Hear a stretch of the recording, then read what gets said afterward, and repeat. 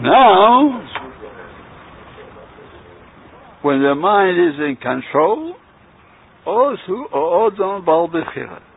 then he is capable of being a boicher. That's our great function in life. Ubochalta, you should choose. And what Hashem says, Ubochalta v'chaim, choose life. That you can do when the mind is fully calm. Umushel beruchai, and he's in full control over his emotions. Likach lo pnai, lachshiv machshavas, to take time to think thoughts, shel hamalacha, deliberation, and iyun, and thinking. Is able to think and able to choose what is the right thing to do, as long as the mind is calm. Ulahamsi tarbulis, and is capable then of thinking of strategies. Lahaniya sarua habami, either to motivate his animal soul in a certain direction, or to prevent it from taking any action. Is able to make the body participate. Let's say certain things you have to do with the participation of the body. That's even joy, even a simcha. You need a body to participate in the simcha. So the mind is calm. I said, now it's a mitzvah to be mesameach. So the body goes into action, and the body not only dances, but the whole body tingles with excitement of simcha. It's under the control of the mind. Although sometimes the body wants to go into action, the mind says no, and it makes the body stop and remain inactive.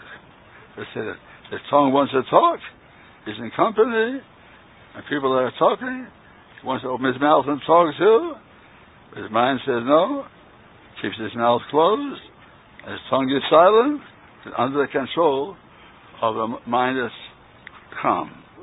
But and it'll be good for him in this world, because a man is in control in this world, there's no question he'll live a happier life. And B'Olam Haba.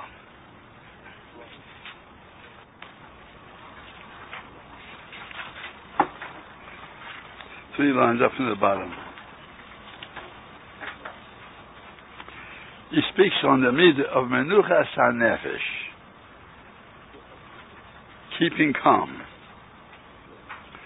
Avon Misho Shedato Mitorefes Allah. But when a man's mind becomes confused, Azai Nofeles Eimach, a fear falls upon him. He becomes seized by a fear. We know Teles, when he tells Himenu Eitzigvor, and he loses all ability of using stratagems, and also he becomes weakened. Both things. He loses the ability to plan what to do, and he loses the ability to withstand any difficulties. He's weak as a result of confusion.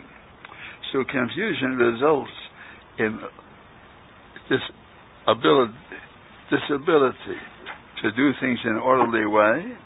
He can do things sometimes in a way that will cause his destruction, and sometimes also it causes him to fall into a lassitude, a weakness.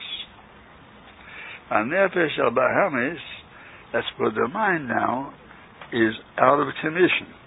And therefore the Nefesh al-Bahamis, the brutal part of a person's nature, while Zuva is forsaken of his leadership now, has nobody to lead it, Mishtoyer becomes desolate, or Mishtomanis, and feels that everything is ruined. So, the animal is very happy when things are going the way it's expected to go. But the things happen unexpectedly. Let's say he's galloping and his rider falls on his back. He doesn't know what to do, where to go. So the animal becomes confused and desolate. Mishtakas v'talbimus asus. So the physical aspect of a person, physical neshama, sinks into a slumber of indolence, of inability to do things, and it can fall into harm. It can gallop, let's say, gallop on the road. There's a turn in the road. But since there's no leader to give it a pull, so it doesn't understand, it keeps on going, and it jumps off the road into pits of the hill. When the leader is there, so he gives it a turn on the reins. The animal's accustomed to the signal, knows that's the turn. Now there's no leader, so he keeps on galloping ahead in this desperation, and he'll fall into danger. Or a different thing can happen. A madness can seize the animal, a frenzy can seize it. And it drags into a place where there are thorns and thistles, where it's cut up and bruised. So one way is animal becomes discouraged and weakened. And another reaction to confusion is he becomes in a frenzy and does wild, injurious things to himself. And it knocks the rider also into a deep pit. Now we learned just now, when a person is not in control of himself, because he becomes overcome by sudden fright or sudden excitement, there are two reactions. One reaction is he falls into a lassitude, into a weakness, as if he doesn't know what to do. Another thing he can do, he can gallop into destruction. And either one of them is a harm for him. And that's why it's so important always for the rider to maintain control. So he has control, and his beastly nature is also under control. The mind is guiding it. As long as he knows that he should not yield to this attack of confusion, because he's training himself. He's repeating that motto all day long to himself. So when the time comes, he says, no, don't get excited, keep calm, and therefore he's able to guide his steed in the right direction and save himself from destruction. Say that aside. That's the case of the young man I know who was recently married. But something happened, a disappointment, that upset him, and he became so enraged for no reason at all, he began hitting his collar with his fists. Amish is beating up with his fists, as if he was insane. Of course, later, he was sorry he did it, but they broke up the marriage. They were divorced as a result. People go wild because of some confusion, not because he's actually angry. He loses control. That's the lesson we're learning here, to maintain control. Now, Samach Yesh min nochash yidu about Samach. There's a certain kind of a snake. And he is an enemy of certain little birds. Now that snake is not able to get at the birds, but the snake has a stratagem. What does he do?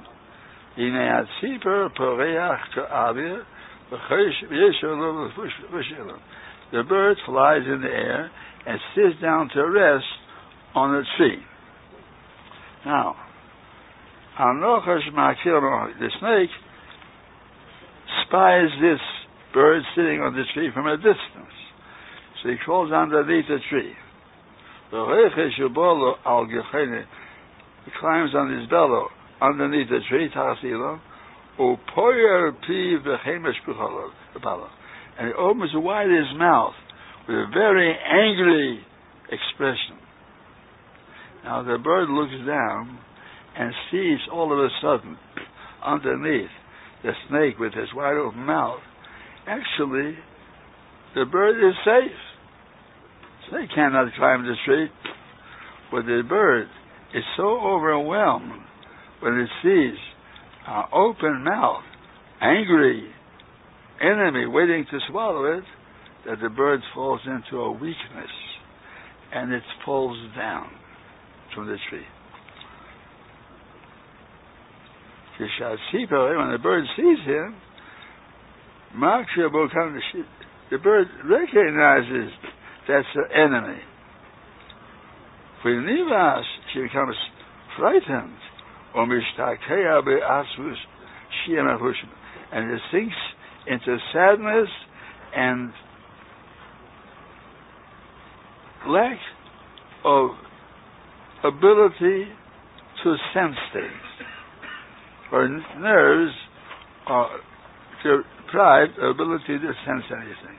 Like this, you can think, I'm far away, I'm on a tree, snake is down the stairs, down the bottom, underneath it, say, why am I afraid? No, but this bird falls into a hypnotism of fear. It falls into the mouth of the snake. Now that's a muscle that happens to people that they fall into trouble merely because of no reason at all. Actually, there's no reason. But because they lose control, because of confusion, they do certain things that are absolutely, since the man is standing on a high place and he's near a window and he loses control of himself, this man can jump out of the window. Actually, if you wait a little while, what's so terrible? We're able to solve that problem, maybe not now, a little later. But because he loses control of himself, he leaps out of the window, commits suicide. I'll give another example. In Mishlei, there's a youth, doesn't have any sense. Now, that youth knows that on this street there's a woman, a harlot, who wants to take young boys into her house. She's looking for young boys with whom to commit adultery. Now, the first thing is, he should avoid that street. But because he is lacking in sense, he loses control, becomes confused. Actually, he's not looking for a sin. But he passes by that place, he's confused, and automatically his step turns in that direction. He comes to the doorway of her house, he becomes confused. It just loses control. Now, we think it's not so. We think he's choosing to do a wicked thing. He's not choosing. Actually, he's no longer a master of himself.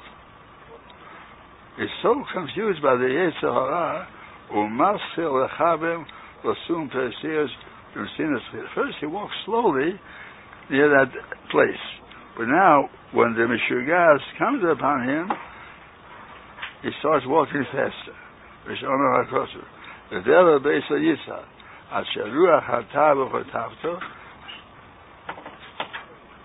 Just like at time, the spirit of the lust attacks him, just like a bird hastens to the trap. That's what it says in Mishlei. A bird runs into its trap. Now this young man is not a wicked person. Only if he wasn't careful to avoid that neighborhood and he walked nearby and he doesn't have self-control, he becomes confused. And the tiger suddenly attacks him. Now, had he been home, he wouldn't think of going to such a place. At home, he's calm, his mind is in control, he suddenly wouldn't think about it. But now that he's near that place, he becomes overcome by confusion and he walks in and is lost. Say that aside. One more anecdote. It's a wedding. for a wedding, and there's a big mechitza between men and the women. The father of the Kala, although the Orthodox Jew, he didn't like the idea of such a mechitza. And so, as they were going toward the chuppah, he urged his mechutin to take down the mechitza. Chuppah couldn't do it because he is a ben Torah, the mechutin, and all the guests would be astounded if this mechutin allowed the mechitza to come down. But he had an urge. He was being bothered so much that he felt like coming out and giving him a smack to the mechutin in the face. Now, had they done that, wouldn't that what would have? The whole wedding wouldn't have taken place. He restrained himself with kayach. He restrained himself, and he kept on going, and it's all over. Another story is a man talking to a very beautiful married woman, very beautiful woman, and she's very close to him, and she's talking to him, and he overcome. Never had such an experience. A very beautiful woman, and very close to him, and talking into his face. So he felt like grabbing her, embracing her. But not far away, people were there. But he felt, despite everything, he had to do it. But he was under control. He controlled himself, and a few more minutes, it was all over. That's how people have to do. You have to train yourself, be under control. In a few minutes, the test is over. Had a person yielded to his confusion, he would have been ruined forever. In a case like that, a man who was an official in a certain yeshiva, and he was busy taking in Bali Shuvas. Once he met a girl, and he was talking to the girl about Shuvah, and he became so influenced by her presence that he actually pushed her against the wall. He was ruined. He was ruined. Lost his job, and is now a nobody. He had a future. That one moment that he yielded to the confusion, what is it? It's in a minute. One more minute, it's all over. No. He yielded because that's confusion. He's a full man. He yielded because of the confusion. He pushed her against the wall. Well, he was ruined. And it happens again and again. People should know how important this mitzvah is. Not to yield to confusion. The Yetzer Hara loves a bilbo. Im ruach ha'meishel yale alecho v'kem chaltana. If the spirit of that powerful one, the Yetzer Hara, comes up against you, do not leave your place. It means stay where you are. Don't yield. It's all over in a minute. Im ruach ha'meishel yale alecho. If the spirit of that powerful one, the Yetzer Hara, rises up against you, don't leave your place, and if you have a little bit of self-control, it's all over. But if you didn't learn self-control, who knows what could happen.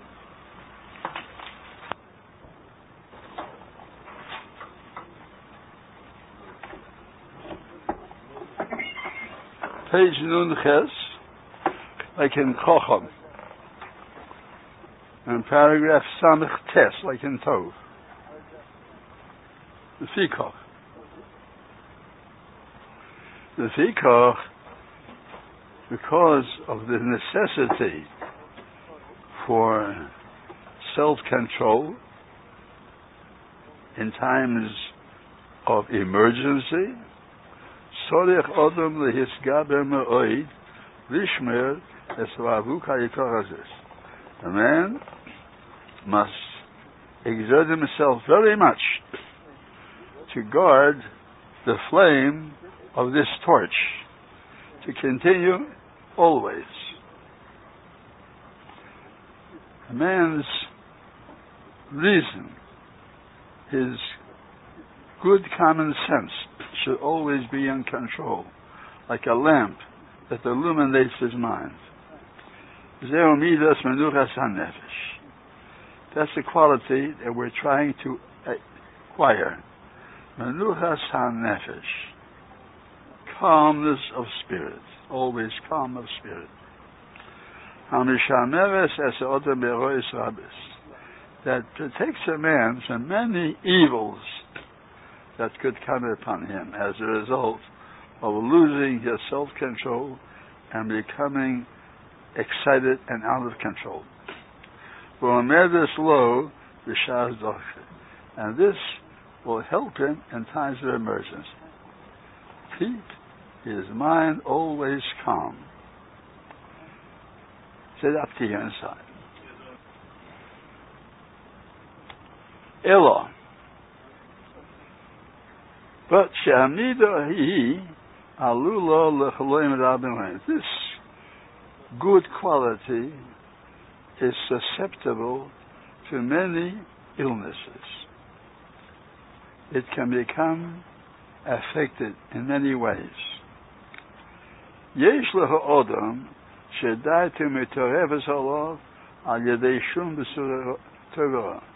Some people become confused and lose control of themselves, either when there's some good news or some bad news.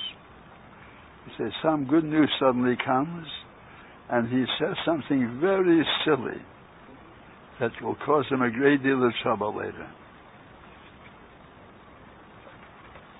He's so happy that he became careless and let down his guard. And he says something that will cause him a great deal of trouble later. Let's say, a Rav of a shul. He has a president who is a powerful man, who is a patriot of the Rav, always supports the Rav.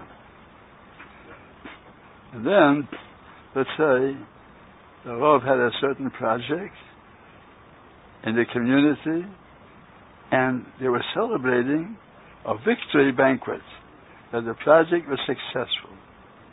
And the Rav was so happy that he forgot for a moment that he had such a president out of happiness.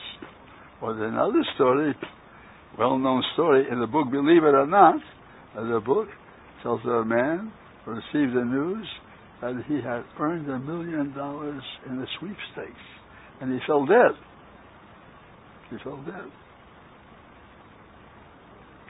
So people lose control even for good news, and certainly later for bad news. Even more than this, there's certain people who are weak in their intelligence.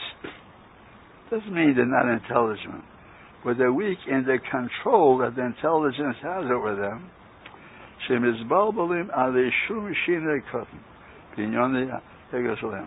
become confused when the smallest change occurs in things that they're accustomed to. For instance,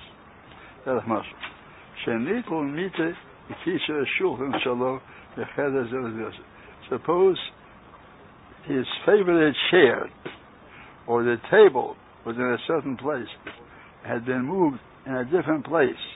He came in and became so excited. After all, what's the big problem? He put it back again.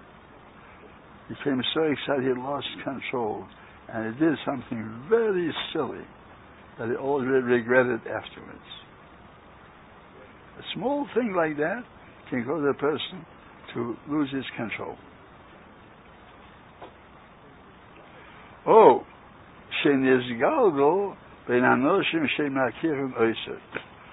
sometimes it happens that a person, let's say an important person, happens to find himself among people that don't know him. Now, in his usual company where he is, he's very careful to maintain his reputation.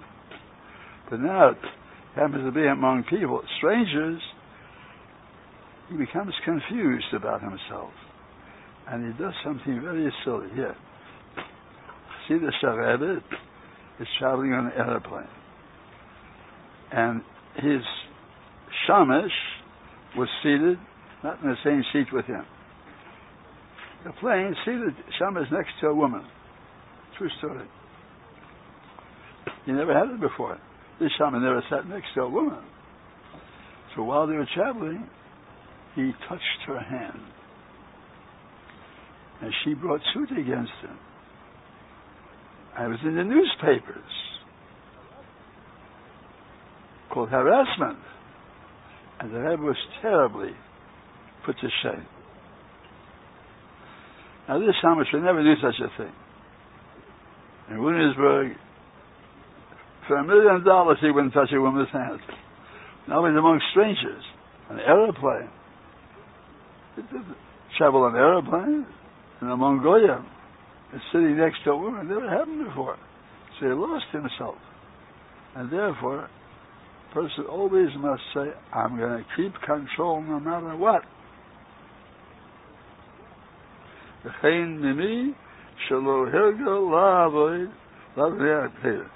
Somebody's not accustomed to daven before the Amid. He can say very well. He stands at the Amid, becomes confused, and he starts making silly mistakes. He becomes a public disgrace. Was he able to control himself? What are you afraid of? Oh, Lidrish Berabin. He never said a speech in public. For some reason, they invited him to say a speech. Had he had leisure to write up the speech beforehand, it would be all right. He got up suddenly, and again saying the silliest things. Mamish was a disgrace to hear. But he lost control of himself. It's in similar situations. And therefore people always must remember, no matter what, I'm going to remain in full control. I won't lose my Cheshbon HaNefesh. Say up here.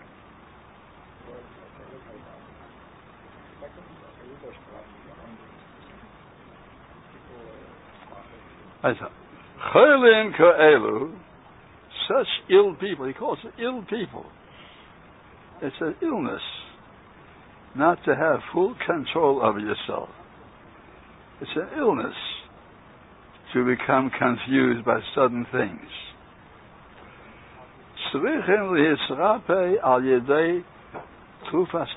They must cure themselves by this remedy of self-training we're talking about here. And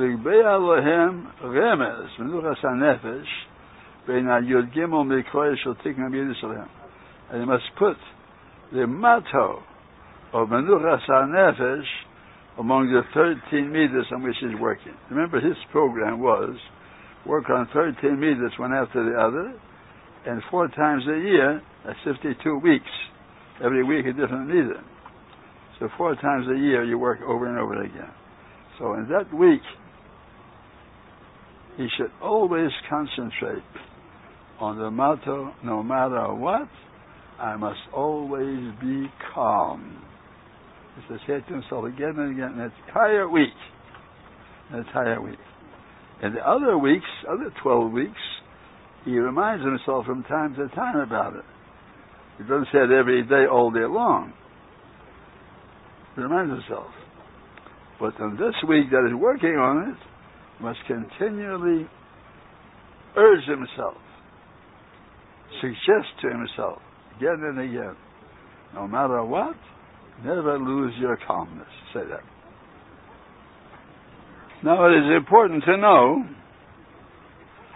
that we're not talking only about people who are hot-tempered. No. Ordinarily, he doesn't lose his temper. It's a person who becomes confused. He doesn't have full control over himself in emergency situations. And then he can do things that he never does. Like that man would never touch a woman. But in an emergency situation, among strangers, very new situation. And a woman sitting next to him, so he lost himself and did a foolish thing that caused him no end of trouble. And therefore these people have to get busy and work with this meter at least 4 times a year, each time a whole week, to remind himself, the motto, don't lose control no matter what. Ayin, paragraph Ayin. We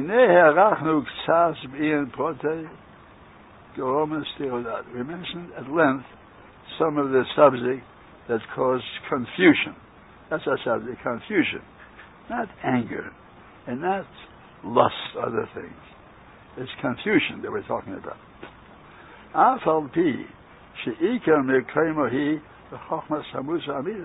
Actually, the main place where this subject has to be studied is when you're studying Musa and Midas. Because Musa and Midas require you at all times to be loyal to your principle, no matter what. However,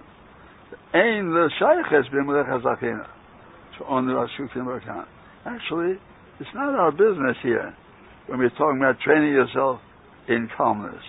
Because these things are matters of principle. For instance, a person shouldn't insult anybody, shouldn't get wild and hit anybody. That's Musa. It's halachas, Yerushalayim. That's where these things should be studied. You call Mokim, Nafkamina Tuvin, there's a big difference, however, even when it comes in this matter. There's a big necessity to mention it.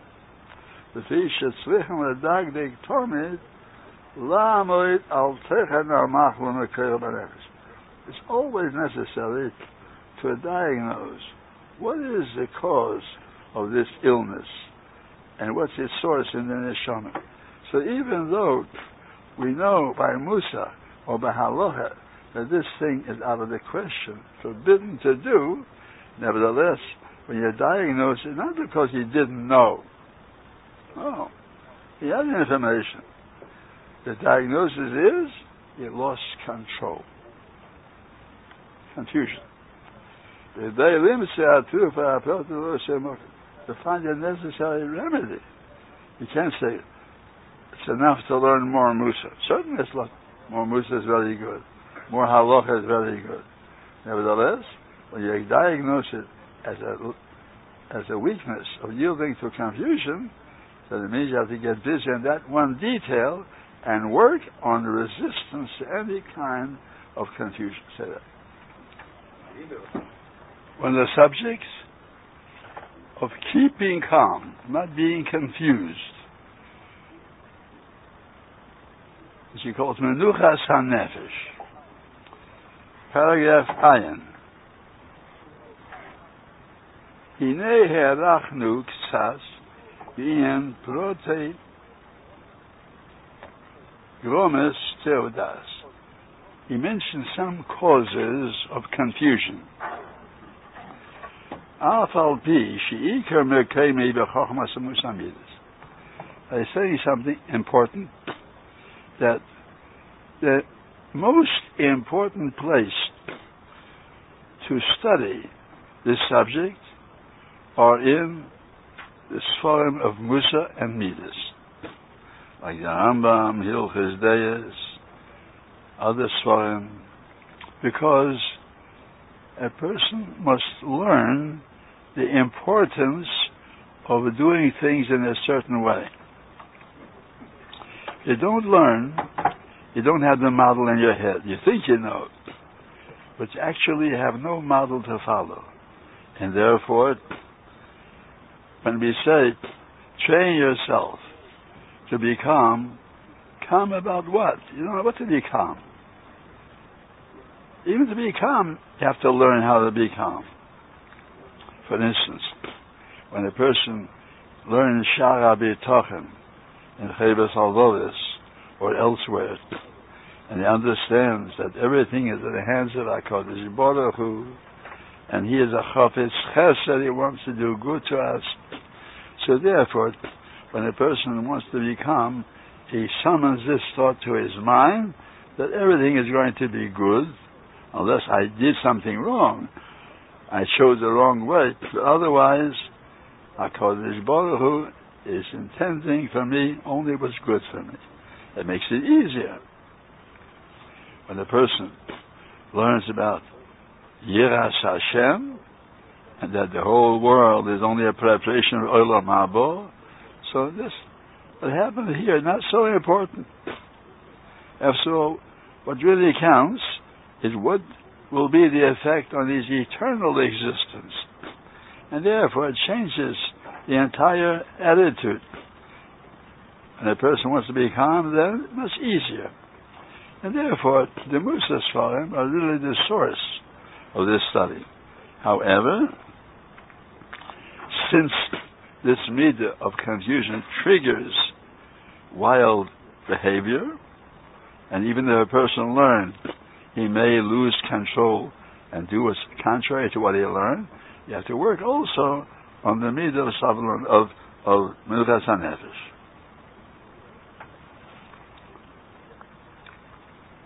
Again, the end of the second line. The ain lo shaykas b'mnechas hachinach. Actually, it doesn't belong in this subject of studying self-control. You call mokim nafkimina tu v'nami b'esak. So there's a big difference in the china that you were trained by reading the right Sforim beforehand. That's a big difference if you learn self-control or not.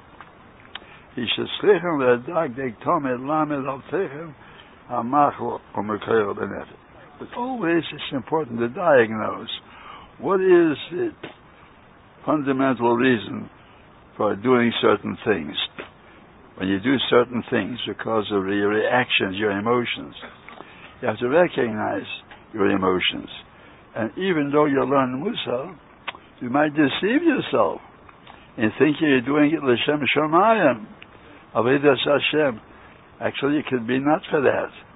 And therefore, by studying this business of Cheshbon HaNefesh, you learn to control yourself, and you'll think over what did I learn before, how I should actually behave, and then you can do it with deliberation. With the tiruf hadas, confusion, you won't do it with deliberation. And despite what you learn, you'll do all kinds of wrong deeds and mistaken attitudes.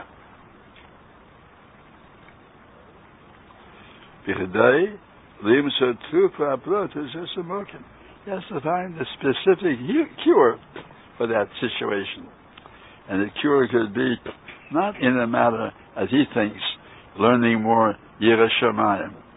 Could be, it's not a lack of Yiras Shamayim, it's a lack of self-control. Even a big Yiras Shamayim, if a person loses self-control, can do wild things, because at that moment, he's not consulting his education. So to make use of your chinuch, your Torah education, you must be able to have calmness of mind. Now, that's what we learned up to yesterday. I'll say once more this part of the paragraph inside. Now, before we proceed, it is worth understanding that to know oneself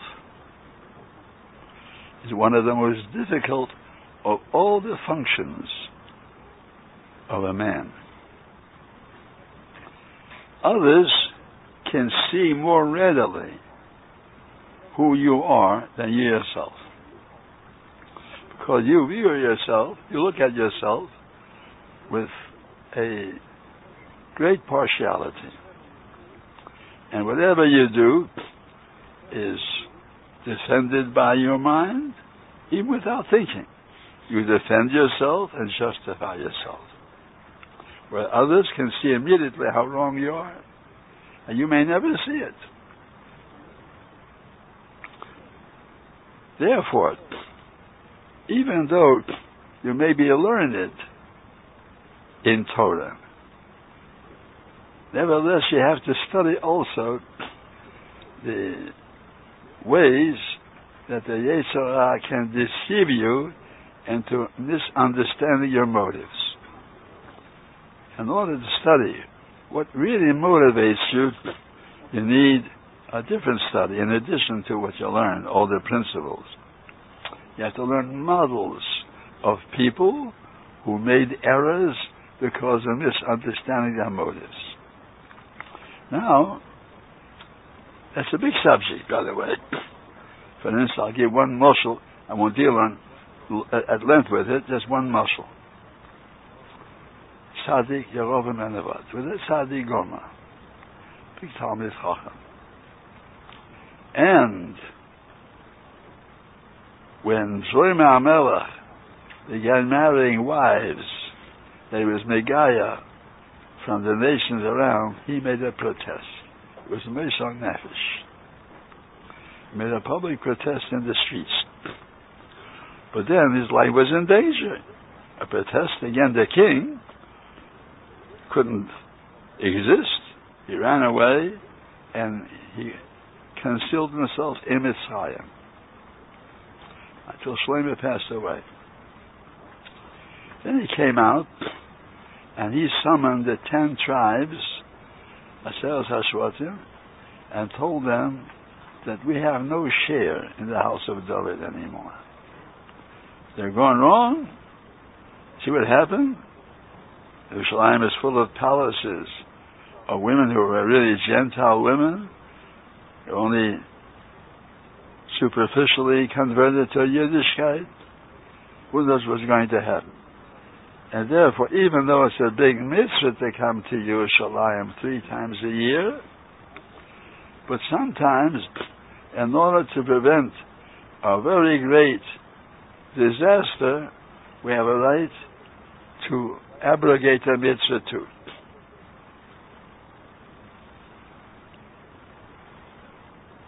In order to be misaken the situation, it's possible even to transgress a mitzvah too.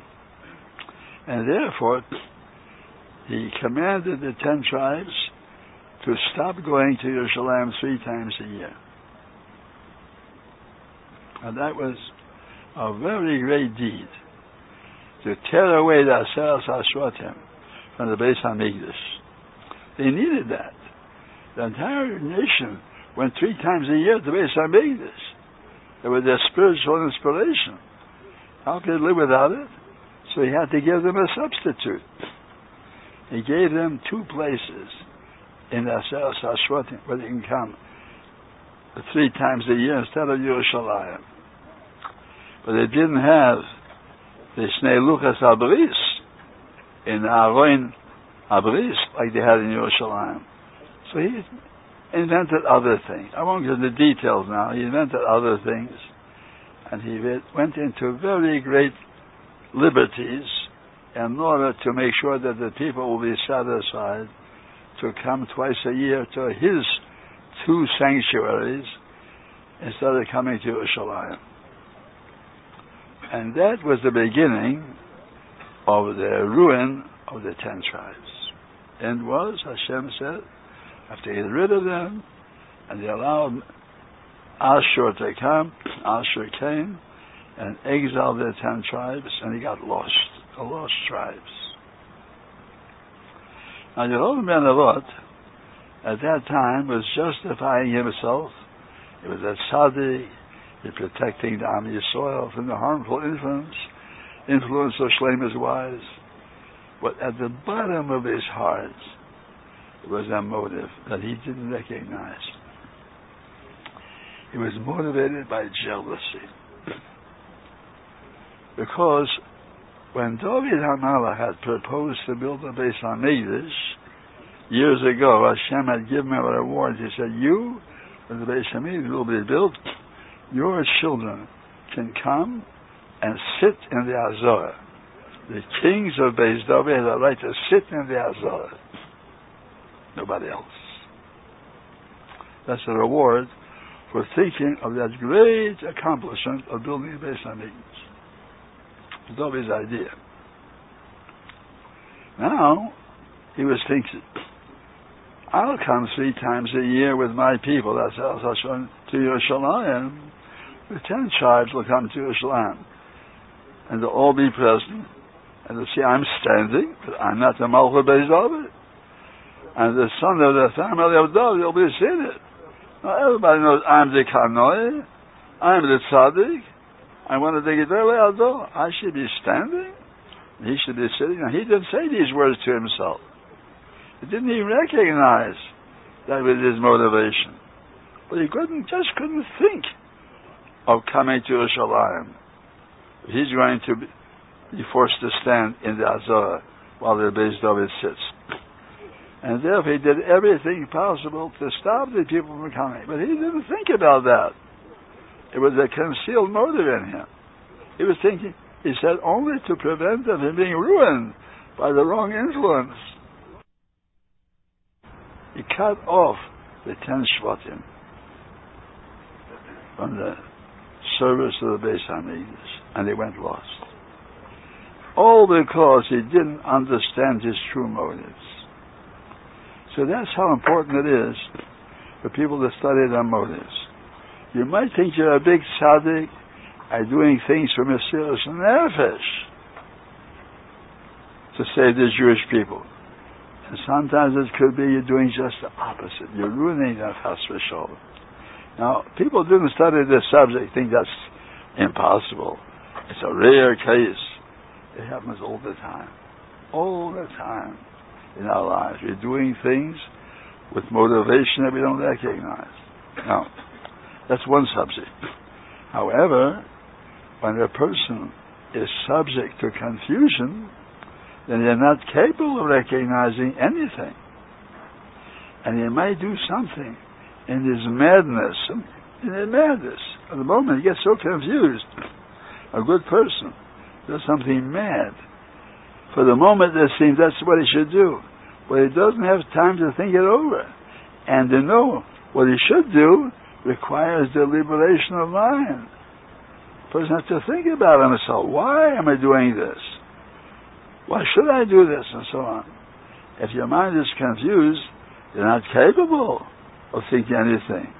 If you're not capable, then you become like a wild beast, even an animal went wild, berserk, out of control.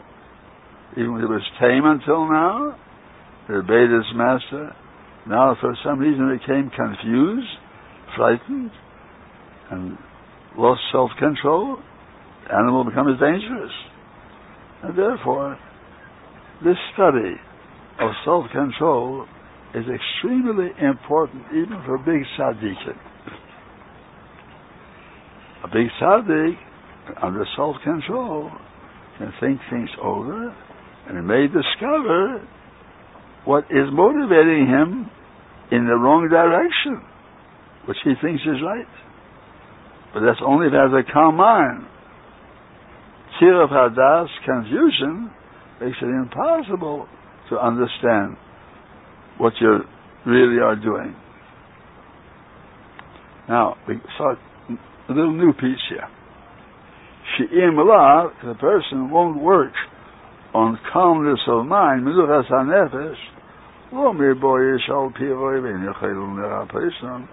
In most cases, they can't heal themselves of any illness, let's say, to cure themselves of his wrong attitudes that are misleading him, which he doesn't recognize, and is being misled by a concealed yetzer hara. Elo b'nsinus, because it only takes a great deal of time to cure a man like that, and very difficult. But when a man is under control, he can cure himself much more quickly. Sometimes their piety and their learning could be injurious to them. Since they do things with confusion, in their confusion they think they have to do extreme things, and he does something very, very harmful. Just because of his piety and his learning. He thinks I have to do something Cheshbon HaNefesh. It's not Cheshbon HaNefesh at all. It's really a big chet. Only because he's confused, he deceives himself into thinking that. I give a morsel from something of a secular way.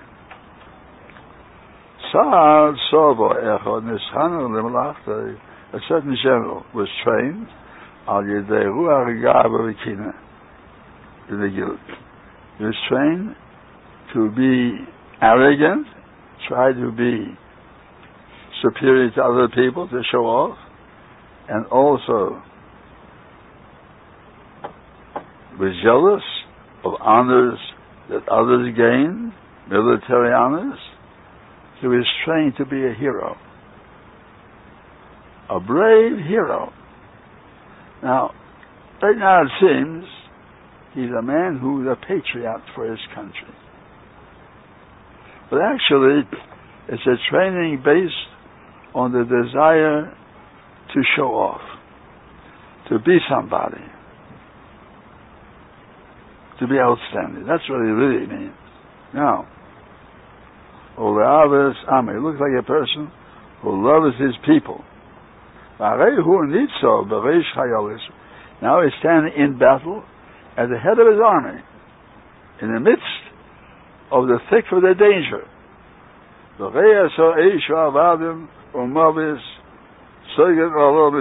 He sees closing in on all sides, fire and destruction. People are dying, they're shooting and hitting each other with swords, and he's in the midst of it. He's standing like a hero, calm and brave.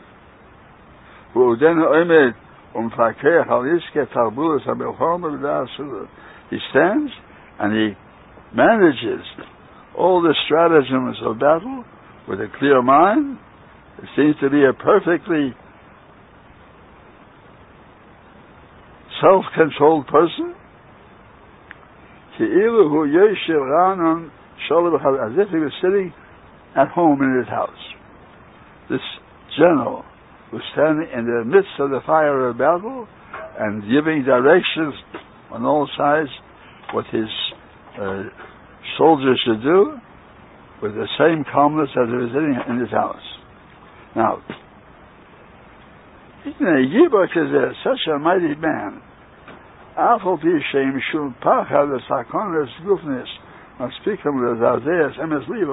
Even no fear, no physical fear, can cause this man's calmness to depart. Like when he's standing in the midst of the battle, still is perfectly calm. Still,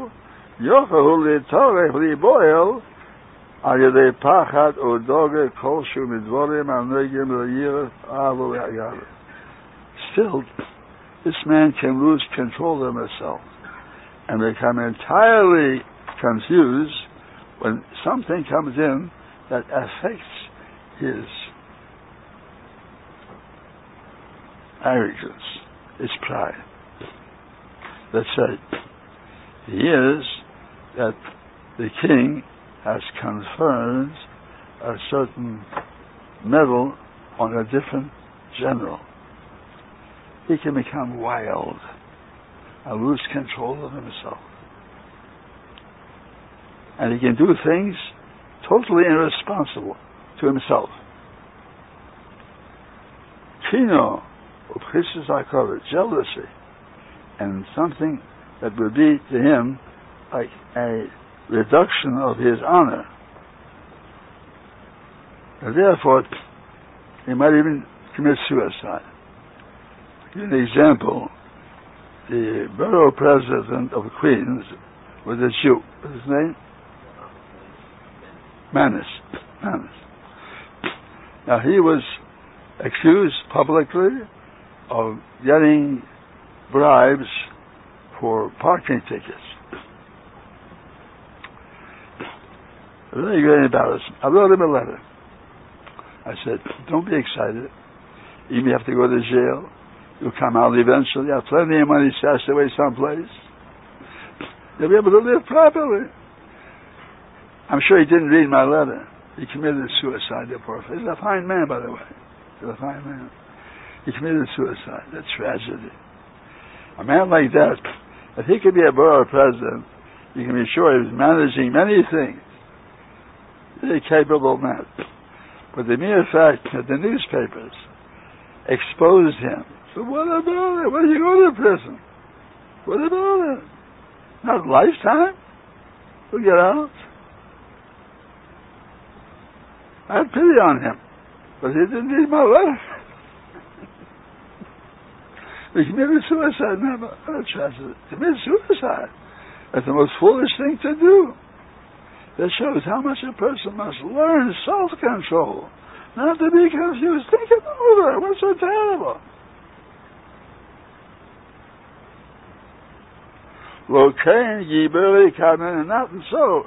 Not so with our heroes of ancient times.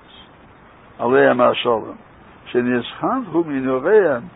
They were trained from their youth that the mind should be always under control of the Torah, control only of the halacha. And also they had trust in HaKadosh Baruch Hu's help, and therefore they never lost control of themselves. They're now combing his flesh. The Romans are combing his flesh with iron combs. They're scraping the flesh off of his meat. Most terrible pain. The entire body is in torture. He was standing calmly and saying, Cheshbon. The Talmidim were amazed. Even now you're able to say Cheshbon with Cheshbon HaNefesh. He said, all my life I was training myself. All his life when he said Cheshbon, he was picturing himself being tortured to death, and the Ahavtas Hashem Alekecha b'chol levavecha. He said, love Hashem b'chol nafshech, afilu meitales nafshech, even it takes your life. But since I practiced all my life, shouldn't I be able to do it now too? It's a result of practice. The great men train themselves to be able to be under self-control even in the worst conditions.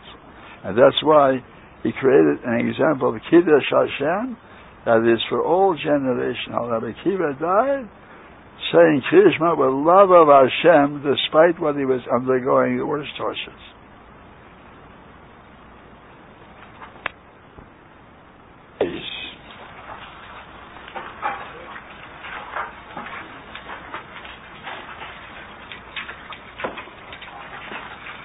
The first midah which he listed to work is the midah of Menuchas HaNefesh, not to lose yourself. Now, this has to be considered a separate midah from the one that follows. Savalonis is patience. A person can be impatient, doesn't lose control, but doesn't have patience. Two separate things.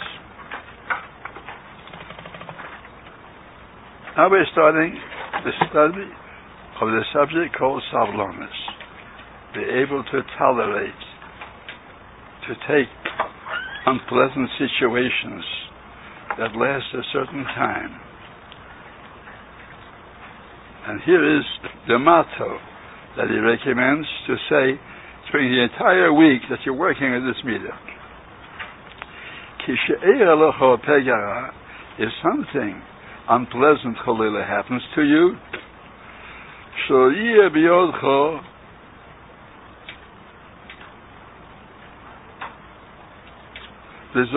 something you couldn't avoid.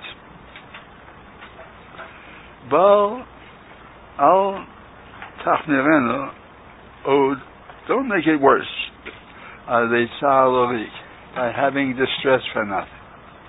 It's something you couldn't stop anyhow. Of course, you could have stopped it. It's worth regretting your carelessness. It's a chet too to be careless. It was something you couldn't help. It's if somebody else comes along as a nudnik, or people are bothering you, you can't help yourself. So don't add to your tsar by making yourself feel bad. Be patient. Be patient. Again, if something unpleasant happens to you, it wasn't in your power to avoid it.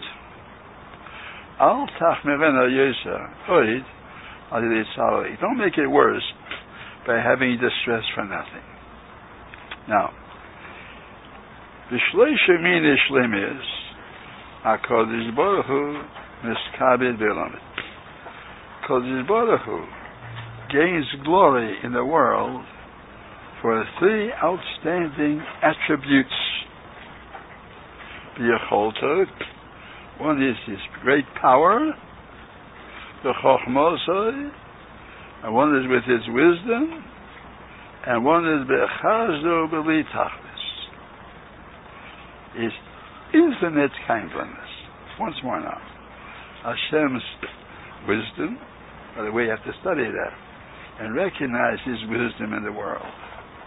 Very big function. I have to speak about that sometime at length. To recognize the Chochmas Hashem in the world, and his Yechilas, how infinite is his power, and Chesed, that's unlimited Chesed. These are the three outstanding attributes. V'she'er ha'koved aseh. Now these three things is for the purpose of Kvod Hashem, so we can recognize the greatness of Hashem. Doimei mamish limlei kol oz kulet. It's something that fills the whole universe. The honor of Hashem, the glory of Hashem, the testimonies that testify to his power and his wisdom and his kindliness fill the whole universe. It's important to us to know that. The whole world is full of information that Hashem wants to teach us how infinite is his power, how infinite is his wisdom, and how infinite is his kindliness. But to study these three things, the fee,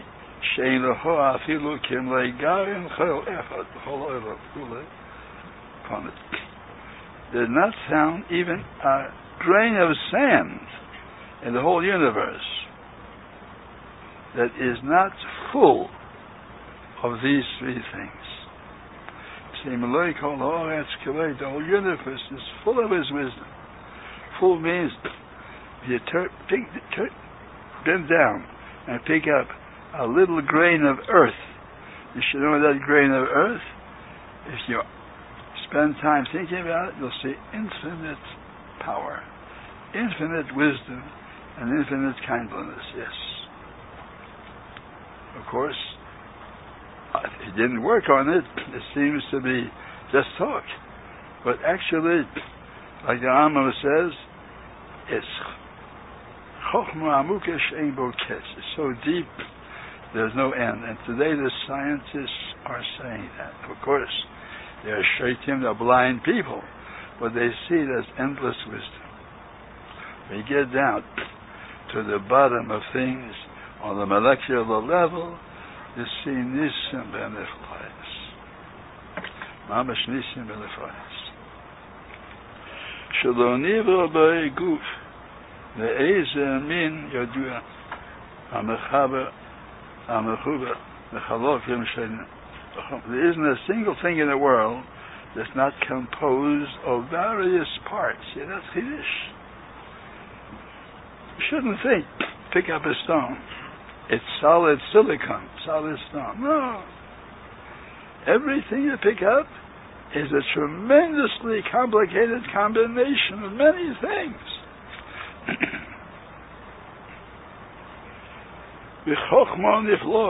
And they're connected with a miraculous wisdom, Elyona, that is only able to be found in the Elyon, and the one is most high. A little example, even a piece of salt. Salt is an element. It's a combination. Sodium chloride. But in salt itself, besides the sodium chloride, you have molecules. The molecules have atoms.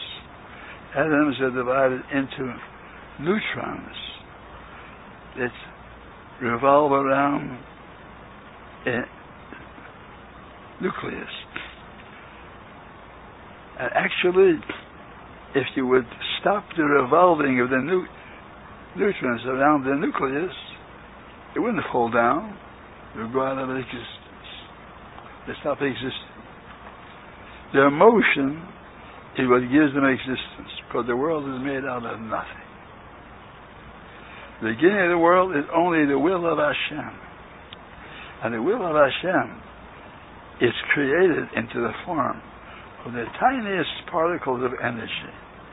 And these particles of energy get together in such a complicated manner that it stuns the mind when we study even a little bit of it.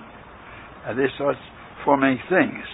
And they get together again and again and again, and finally have a grain of salt.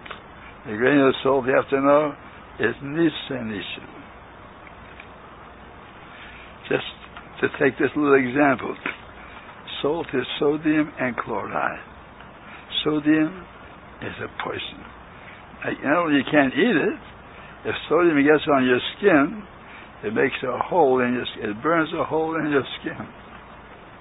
And chlorine, if you breathe it in, you'll be ill for a couple of days. I did it once. I breathed in chlorine, for days and days. Sodium, I was too careful. Because I knew it burned a hole through my hand.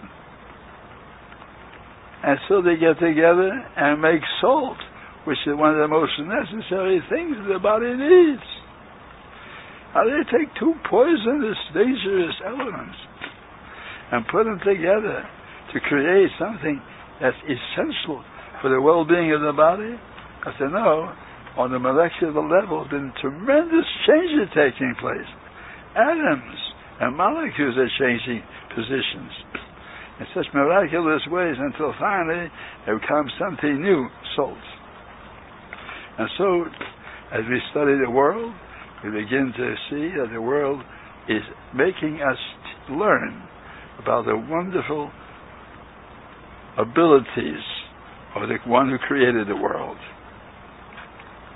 But not only that,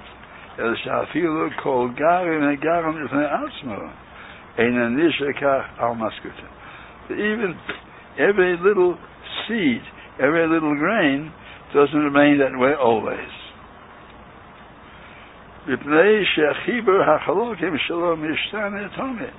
Because the combination of its parts is always changing. So everything is changing constantly. You don't see it, but it's changing constantly. It's all in constant motion and constant activity. A little grain of salt is a hotbed of activity. You don't see it, but it's there.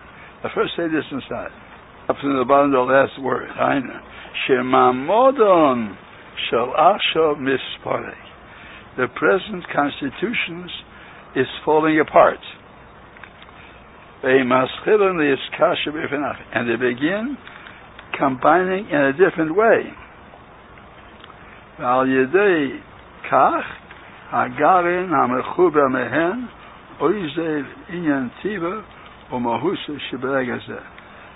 Because of this activity, that little grain of salt or the grain of earth, whatever you picked up, you should know, is changing into different forms constantly, only you don't see it. I'll give you an example. When you put something into the soil, it disappears after a while. The soil is able to break it up into all kinds of different materials, and the materials are no longer recognizable as they used to. It's a piece of meat. Put a piece of meat in the soil, after a while the meat is all gone. What happened to it? The soil is able to reconstitute it. Takes it apart and makes something else out of it. This means that the particles of earth are very active chemically. They're all in motion. You don't see it. They're all working. And each particle of earth is busy with that piece of meat and starts chewing it up, breaking it up in different ways than it was before, and recombining it in different ways, and therefore it's in constant activity, even though you don't think so when you look at it.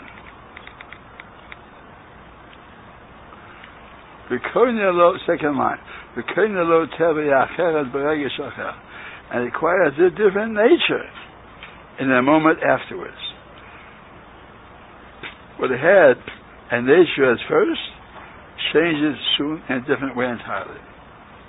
Let's say, if you drop a grain of salt into water, things start happening. Great activity is taking place. The water is changing, the salt is changing. Of course, superficially you see nothing. But you know, by the electron microscope, you see tremendous changing are taking place.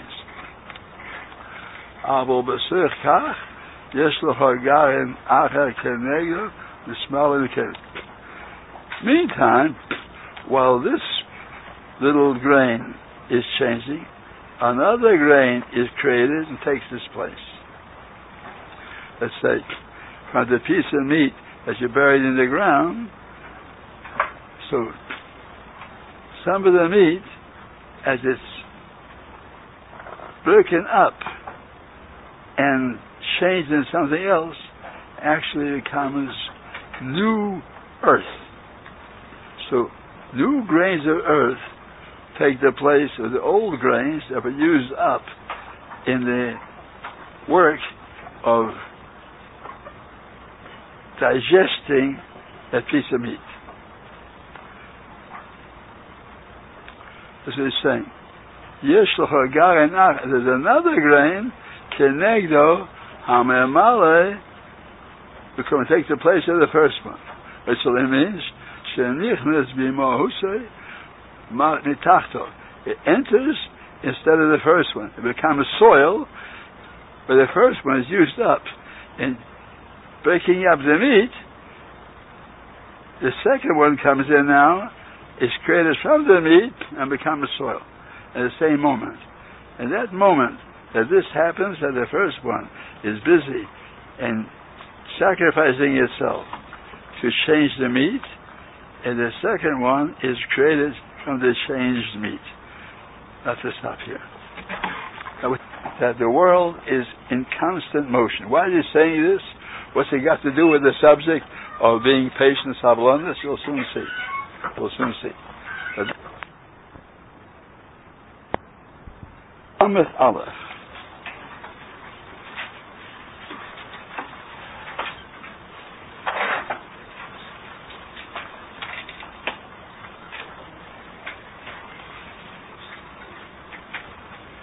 And before we begin paragraph Ayin Gimel, first to repeat what he said in the previous paragraph, that everything in this world demonstrates the most profound wisdom of planning, of organization, of looking ahead, and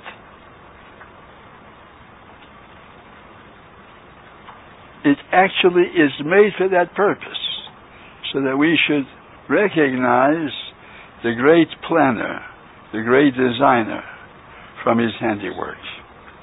Like it says, Elohim also, Sheyiru Melefanav. Elohim made everything. We should learn to fear him. We should learn to know that he is there. Now that's a science that is taught most extensively in the Sefer Chovos HaLevavos Mishar HaBechina. To look at the world, you become accustomed to seeing in the world on every side of us the handiwork of Hashem. Things that demonstrate they're made purposefully. And there is not a single natural object that does not do that. Now, among the things that we see in the workings of nature that Hashem made, some are forces of construction and some are forces of destruction. And they all work together for benevolent purposes.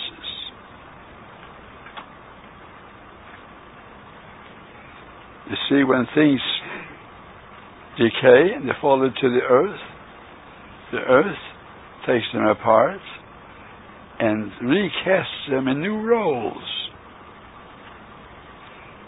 Even fertilizer, which is a waste, when it comes upon the soil, it begins to operate in such a way that it prepares the soil to produce better crops. And in the body, we'll see there are certain cascades. One thing starts another thing starts another, and sometimes in the process, one uses up and destroys the other in order to utilize the materials to build the next step. Now all this is set for a purpose. What's it got to do with savlonis, which means patience? It means this: our lives are also planned by HaKadosh Baruch Hu. There's nothing accidental. If something turns up that seems to us bothersome, a nuisance, we should view it as part of Hashem's plan. At the moment, we are not always capable of recognizing how useful that is. But someday, especially when we come to the next world, we'll look back and we'll see that these bothersome details or bothersome periods in our lives were made for our benefit. Now, to explain a little more.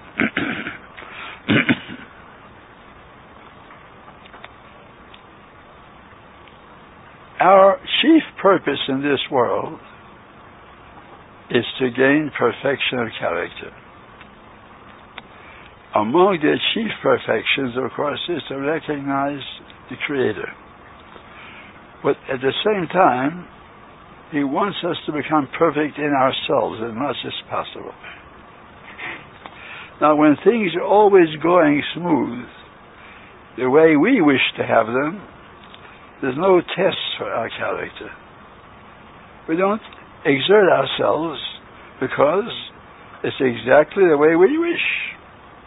But when things oppose our wishes, and we have to summon a certain amount of self-control, or a certain amount of reasoning to understand that it's all for the good, even though we don't see it, thereby we bring forth the potential greatness of our souls. Let's say a man is married to a woman. Each one of them tests the other. No such thing as 100% cooperation. There's a certain friction between two persons. That friction is benevolent. People learn to get along with each other despite the differences. One yields to the other to some extent, and each one tries to be too diplomatic with the other.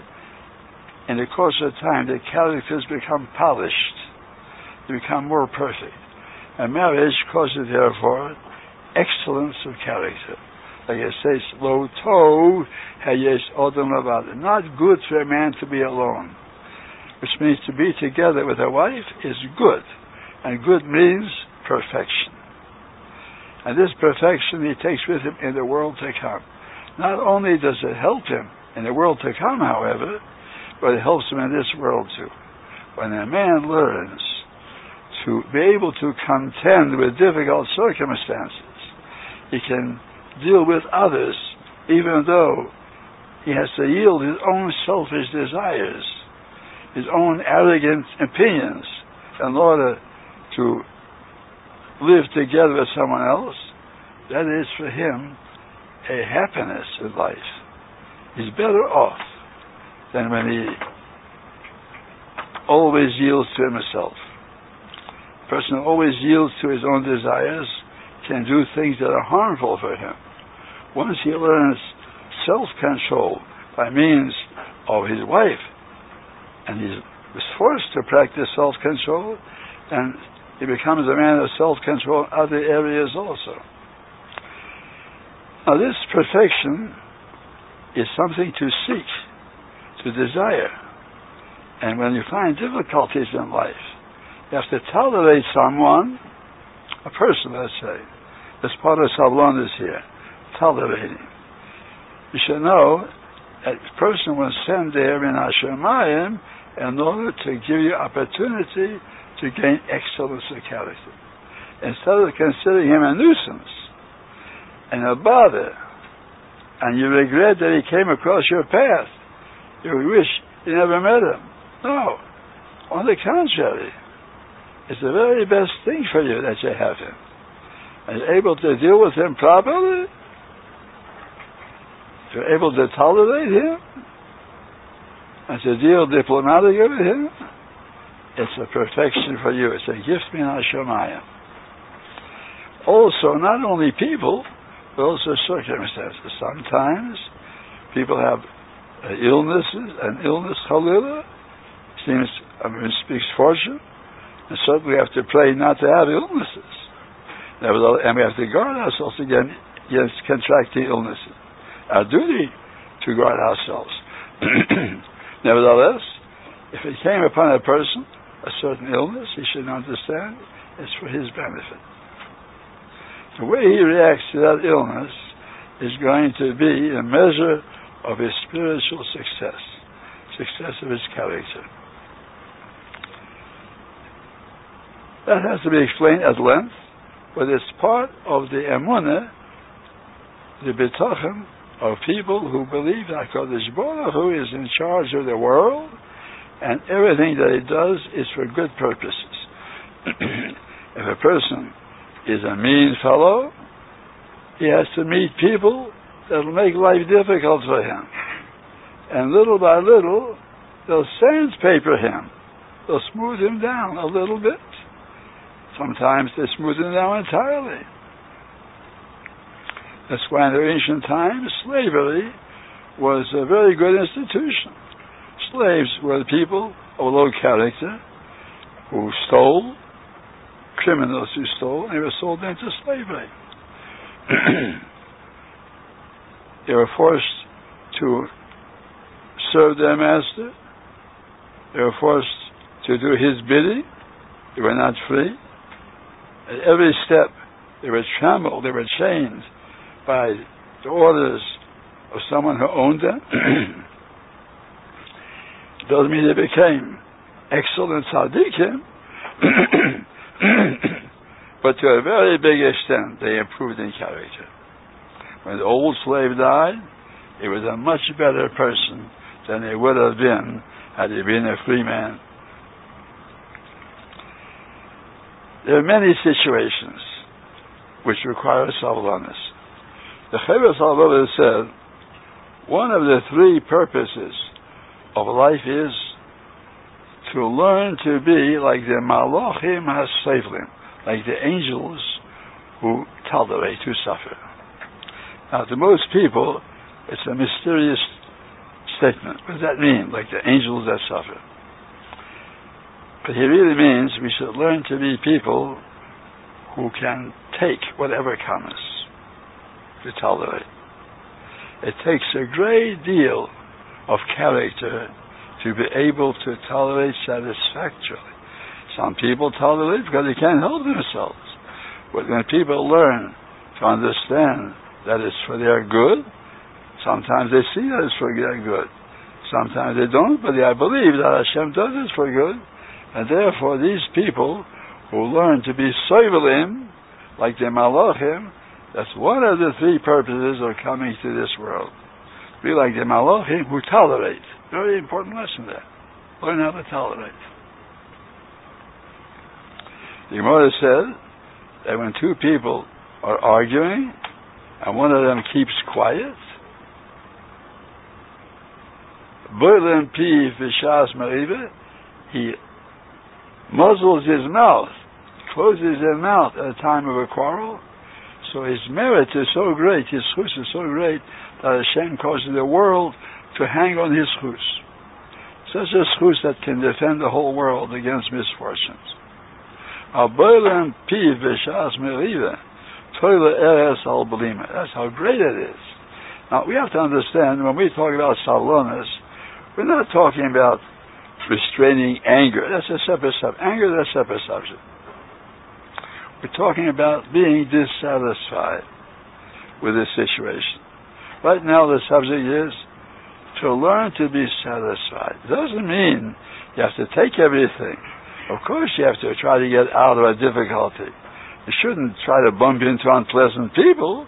You have a right to avoid unpleasant people. You shouldn't look for illnesses, chas v'sholem. You're mechuyev to avoid illnesses. And all this inconveniences of life, we have a right to try to extricate ourselves from them, to save ourselves these experiences.